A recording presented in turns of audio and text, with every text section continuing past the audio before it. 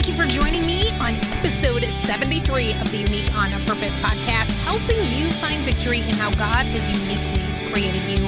I am your host, Rachel Gentleman, just a regular gal, trying to help people know they are called to be victors in Christ Jesus. And I am a firm believer that all of us were created unique on purpose for God's purpose. And sometimes those of us that are neurotypical could look at someone with autism and say, God messed up.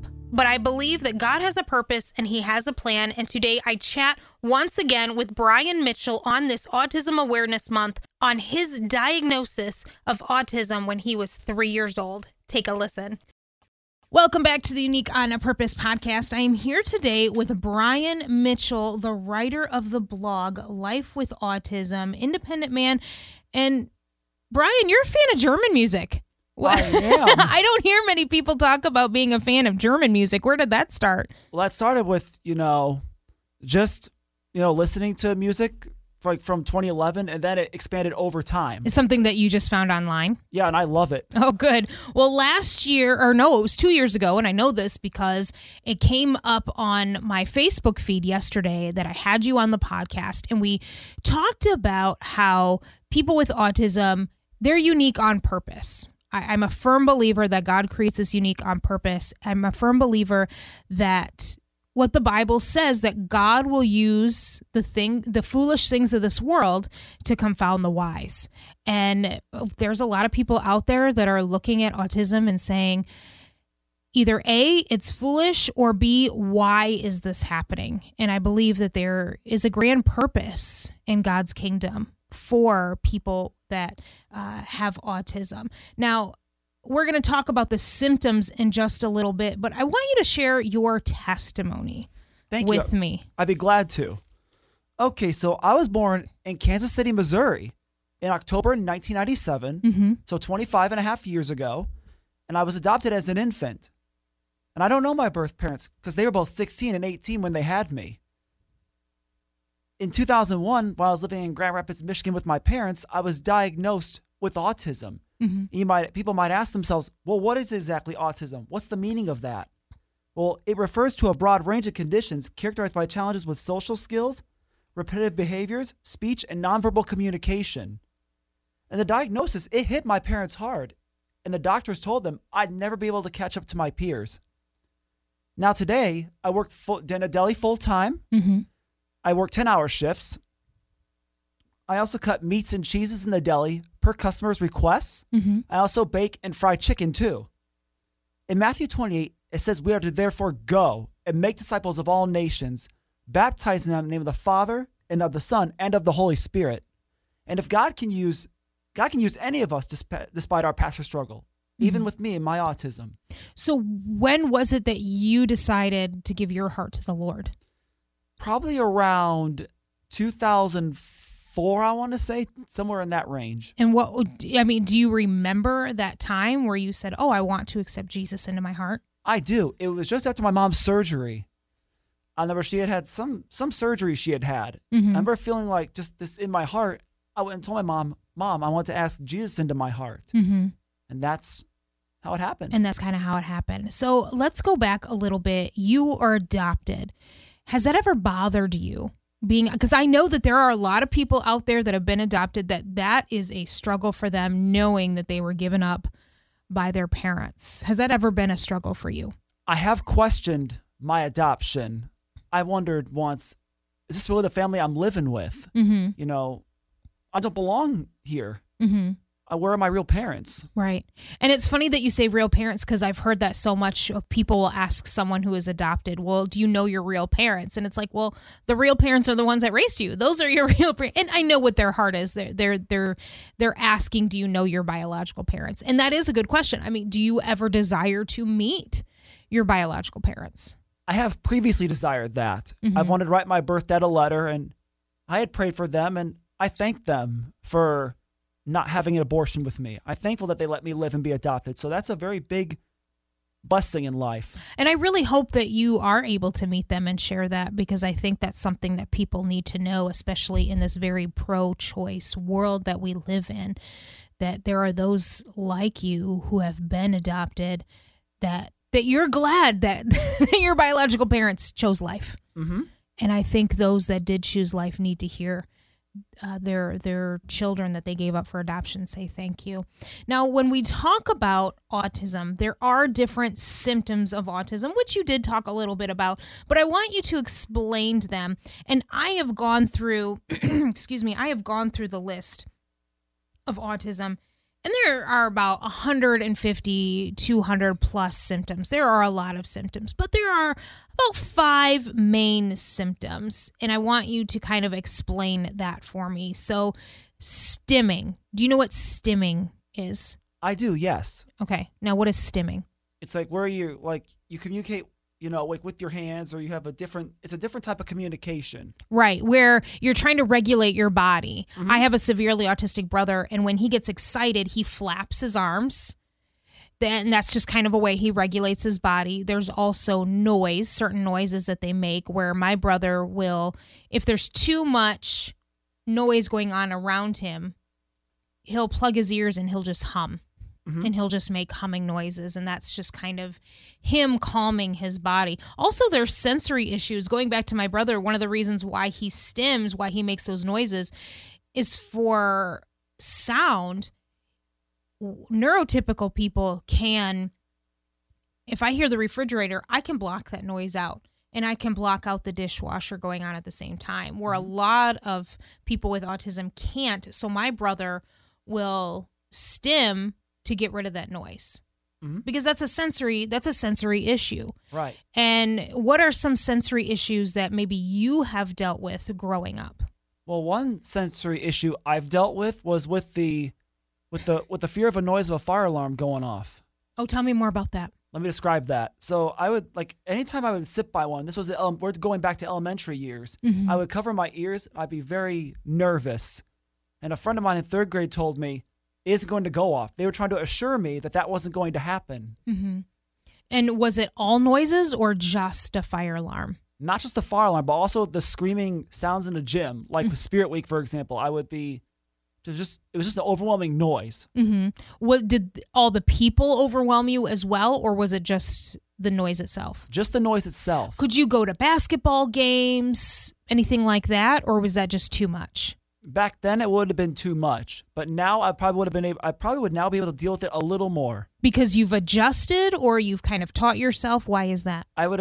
Let's put it at adjusted. You've adjusted. All right. Another symptom is eye contact. Those with autism really struggle with eye contact. Is that something that you dealt with growing up? Because right now, you're making fantastic eye contact with me.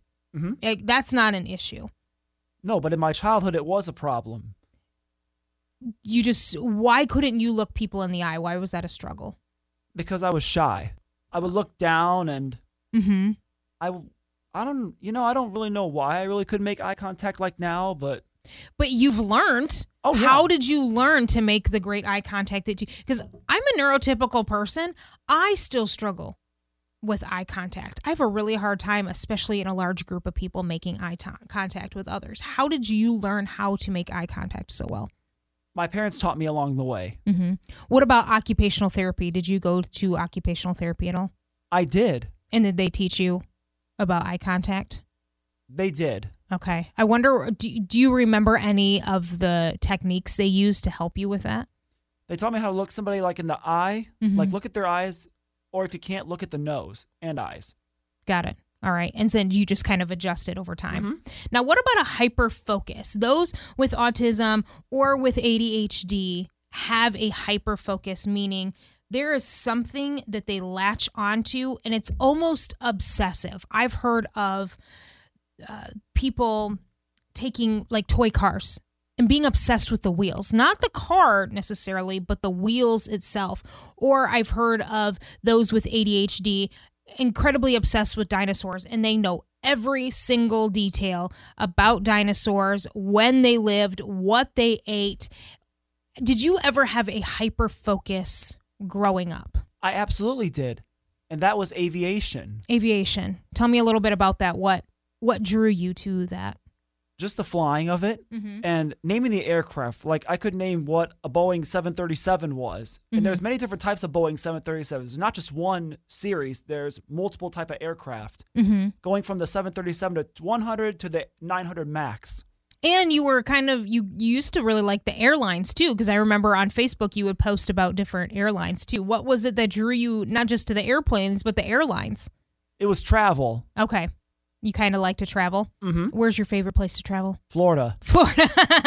Yeah, I like Florida too. I'm not going to lie. Right now, though, you kind of have a thing for yellow, I've noticed. You even walked in today with a yellow shirt, yellow shorts, yellow flip-flops, and I've noticed on social media you're always buying new yellow stuff. What's up with that?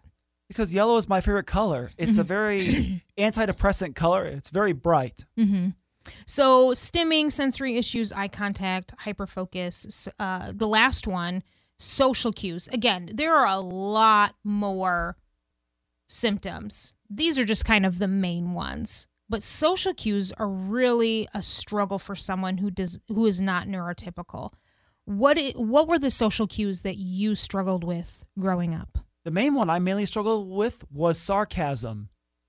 Like just knowing when somebody's joking and when somebody's serious. And have you adjusted over time with understanding sarcasm? I'm still learning a little bit. How have you learned when someone is sarcastic? How I've learned that was somebody explaining it or either not serious in their tone. That's one way of knowing. So you're listening for the tone.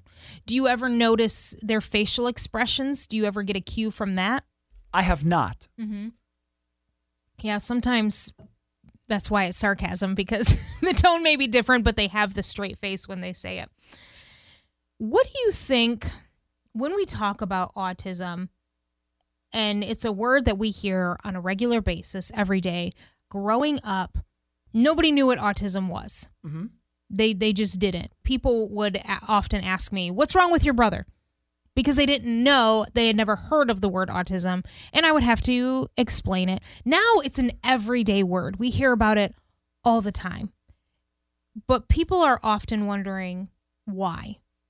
God, why? What do you think autism offers the world?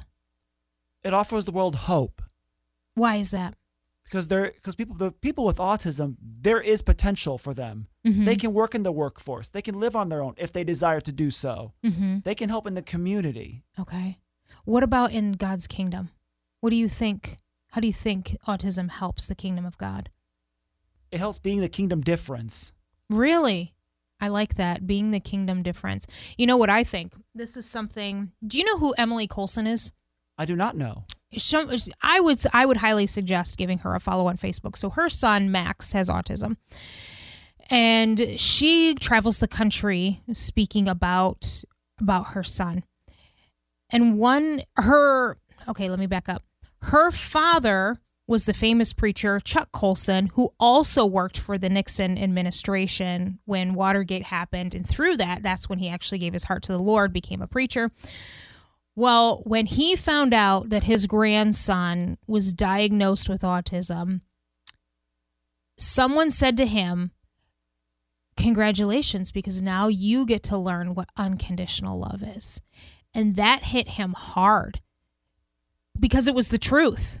He was going to have to love somebody unconditionally that was not like him. What do you think about that? You know, what I think about that is, it's hard to love someone unconditionally. It's easier to judge, but... Even a neurotypical person, it's hard to love sometimes. It's with anyone. Yes. But I think those with autism, it gives us that opportunity to really show unconditional love. I agree. So we had you on 2 years ago because April is Autism Awareness Month, and we wanted to really talk about it and how God has created us all unique on purpose. Even autism, I believe, is from the Lord because, like I said earlier, God takes the foolish things of this world, and he uses it to confound the wise. Give us an update on what you're doing now, because back then, I think you had just started driving and you had goals of living on your own. So what has happened these last couple years for you trying to be an independent person? So here's what's happened. I have been living on my own. I moved out almost 4 months ago. That's been going well. I really love having my own place. driving is still going good. I'm still working at Tom's West Bay, still working the deli. I've grown my career there. It's been a great place to work. Right. How do you like living on your own? It's a very different world, but it's a good different. Does it feel weird not having your parents there with you all the time? It does not feel weird. No? But you feel more, is it more freeing, do you think? I would say so. Okay. How did your parents take it, you being gone? They were emotional for a while, and they're somewhat adjusting now. They're adjusting now. Okay. Now, I want you that are listening, make sure you give Brian a follow on Facebook at Brian Mitchell Life with Autism, and I'll make sure I put that in the show notes. But you have your own Facebook page where you give different topics of discussions, almost like a blog. Now, what made you choose to do this? How this all started was I was actually trying to write a script, like a movie script, because that was my interest for a while. But then one night, my parents and I sat down and had a conversation. They said a movie wouldn't be able to impact people right now. But when you have a blog, you're able to impact people. And that's how this whole idea of Brian Mitchell Life with Autism started. So you're able to impact people on a regular basis versus waiting years to create the script and then possibly produce it. It would take a long time. Where this, you're able to impact people right now. That's correct. Is your point. And who knows, in the future, you can collect all these blogs that you have done, then create a script. But I think I agree with your parents, because it's not an either or. It's you're doing this now, but then you can take it and create something else later on that can impact people. What are some of the topics that you have picked? Some of the topics I have picked was the power of positive thinking. Okay. Why? Now, why is that? Why did you choose that topic? I chose it to help educate people. Now, is that something people with autism struggle with, being positive? I would say that was one of my struggles. Do you think it's important for neurotypical people to see that, people with autism are very positive and they have this great outlook on life? Here's how, you can be positive around them and just set a good example and we'll be all set. What other topics have you chosen? Just overcoming fear. I've talked about how I started my whole independent living situation, and those are some of the titles I've explained about. What does the future look like for Brian Mitchell? I mean, because last time we were here, we talked about the very things that you're doing right now. So what's in the near future for you? Right now, I just plan to stick around in Traverse City. I've grown to really I've gotten to know a lot of great people in this community. And I plan to stay in my apartment, work full-time, and just learn right here for now. Do you have any dreams or goals? Just whatever God has in store for me next in life. Okay. Very cool. Well, Brian, thank you for coming in and giving us an update. You were created unique on purpose. I think it's important for people to know that not only were you created unique on purpose, but the person listening right now, they were created unique on purpose too, and they're meant to impact the kingdom of God just as you are created to impact the kingdom of God. So thank you for coming in. Well, you're welcome, and thank you for having me. Thank you for listening to today's episode of the Unique on Purpose podcast. And thank you, Brian, for giving us an update and sharing your story. Make sure you give Brian a follow on Facebook. That is Brian with Autism. Unique on Purpose is available on iTunes as well as Spotify or wherever you listen to your podcast. So don't forget to share, download, and subscribe. And remember, you were created unique on purpose. You are loved. And because of Christ, you have been made worthy. I will see you right back here next time.